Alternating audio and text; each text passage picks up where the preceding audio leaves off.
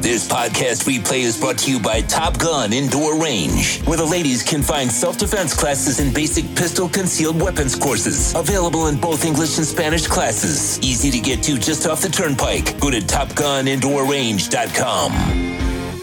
If I was Greer, says Magic Mark, I'd want to see Tua in someone else's offense before giving him a big contract. How can you do that? You already saw him in somebody else's offense. You saw him with no offense the first 2 years, and he won more than he lost. Again, the problem is, Mark, you don't really know what the problem is. That's the problem.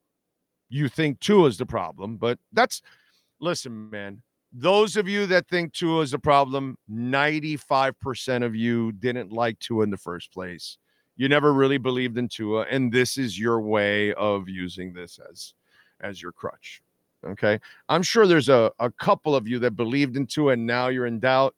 I don't think that's a major portion of you. I think that's very few of you. But most of you that are anti-Tua, you were always anti-Tua. So this is just ammunition for you.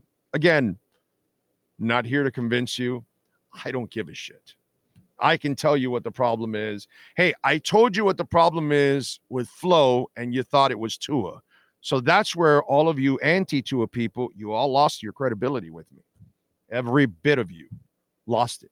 Because that was, at least this is a little harder because there's stats behind it, so it kind of freaks you out, and you really, you got to kind of like look through the trees. But with Flo, it was so obvious. Those of you picking on Tua, I don't trust you anymore. I wouldn't trust your opinion in football.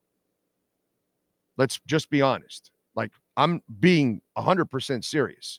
If you thought Tua couldn't play under Flo and that chaos, and you couldn't tell that it had nothing to do with the quarterback, I can never trust you again with your football opinion.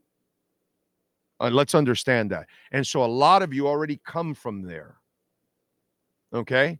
And so that's where you kind of lost me already as it is.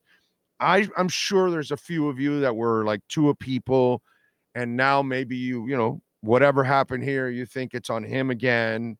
And I get it. The interceptions kind of make it look that way. You know what I'm saying? But it's not. It's not. It's not even close on him.